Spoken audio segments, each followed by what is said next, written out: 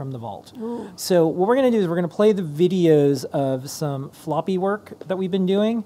And also we have, do you want to just give people a reason to stick around? You have got your little gamer? Yeah, I'll show the little gamer. Yeah, I'll show some floppy disk yeah, stuff. so we have the famous, tiniest playable Doom playing device. So, Most open source one. yeah, maybe. Or maybe not. We'll I don't know. see. Who cares? So we're We'll gonna say play. it, you can correct I'm us. gonna play the floppy videos first, and then I'm gonna play the latest thing that we did with the Doom player. So here we go. Data, what is this?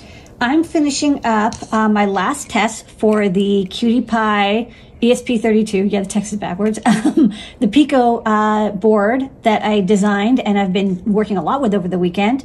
I'm doing some power tests. This is, I did functional tests over here by having it in this little Cutie Pie board so you can emulate NES games. But for some people, they really want low power functionality. So I want to make sure I've got that all fixed up because it's really hard to fix low power mistakes after the board's been sent out. So here is my PPK from Nordic, and you can see, normal functionality, it's about 40 milliamps. And then this is light sleep, so it's about 2.4 milliamps, or 2 to 3 milliamps. And then for deep sleep, when I turn off the NeoPixel, I get down to about 70 microamps, which is great because the chip is about 50 microamps and the regulator is also about 20. So total, about 70. Early data, what is this? Okay, I've had a lot of success over this weekend porting RetroGo over to the ESP32 Cutie Pie. That's this. It's got an ESP32 on the back of it, a little bit like this, except that's the C3. Micro SD, I2C expander, on-off switch, little LiPo battery that I can stick here, and a TFT screen. And I got Nofrendo, part of the RetroGo working. What do you want to play? You want to play Dragon Warrior? Sure. Oh, wait, sorry. That's a different game, new game. And I've got even audio working out the headphones, so you can actually start to play these games and test them out. So Dragon Warrior is one of my favorite old school RPGs. It's by Enix, pre-Final Fantasy. But this is working, and I only made one little mistake. Audio is coming out of A3, should have been coming out of A0. But I'll fix that on the next board rev. Okay, so Nofrendo works fine on the ESP32 Cutie Pie with this little board. And I thought, well, maybe let's do Game Boy next. So this is GNU Boy Go. Let's start a new game. And I remember playing this. I remember getting a Game Boy when I was very young. It was like a birthday present. Maybe I was like 12? I don't know. But I played this game all the time, this and Tetris. I didn't have a Game Boy Color, though, just the Game Boy Classic. Still, it's a great little game, and I don't know. I can't wait to finish this. I don't think I actually finished it when I was a kid. But all right, so Game Boy emulator works, Nintendo emulator. I'm going to try a couple more emulators next. All right, Lady, what is this? Okay, so I'm taking a pause from the floppy stuff, but for a good reason.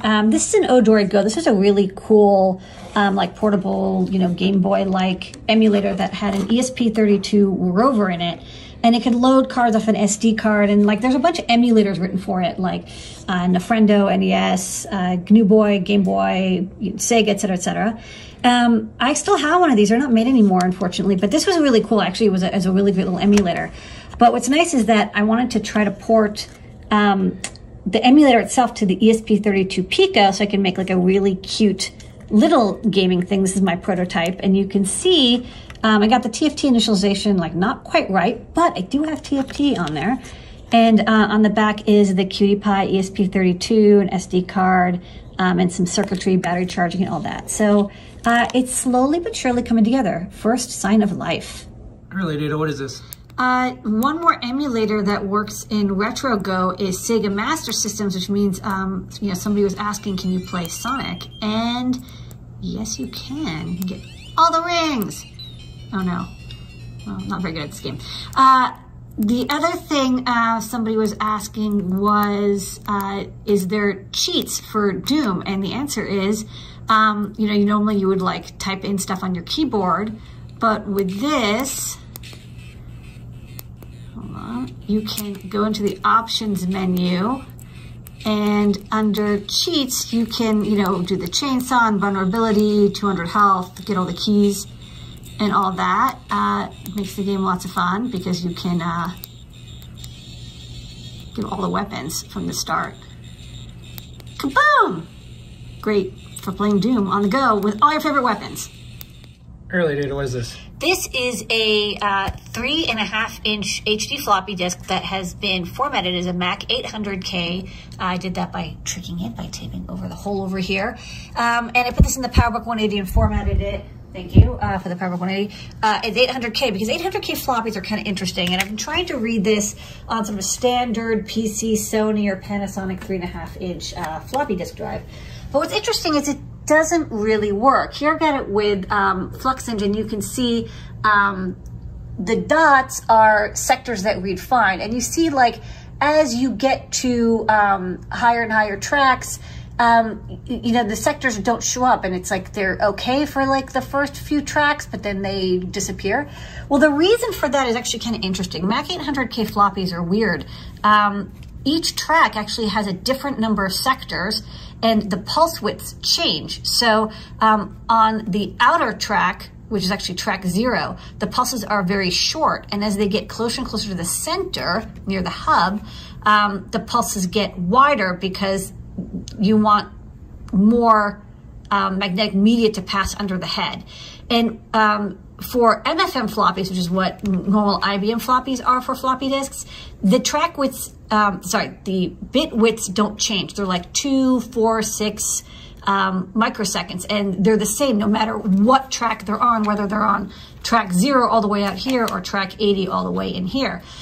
So if you're trying to read Mac format floppies, the outer tracks will read just fine because they use the short bit widths, but as the bit widths get larger in time but stay the same in physical space, these disk drives have trouble reading them. So we might have to do some special math to get Mac 800K floppies to work with this. It could also be the diskette itself. More to come.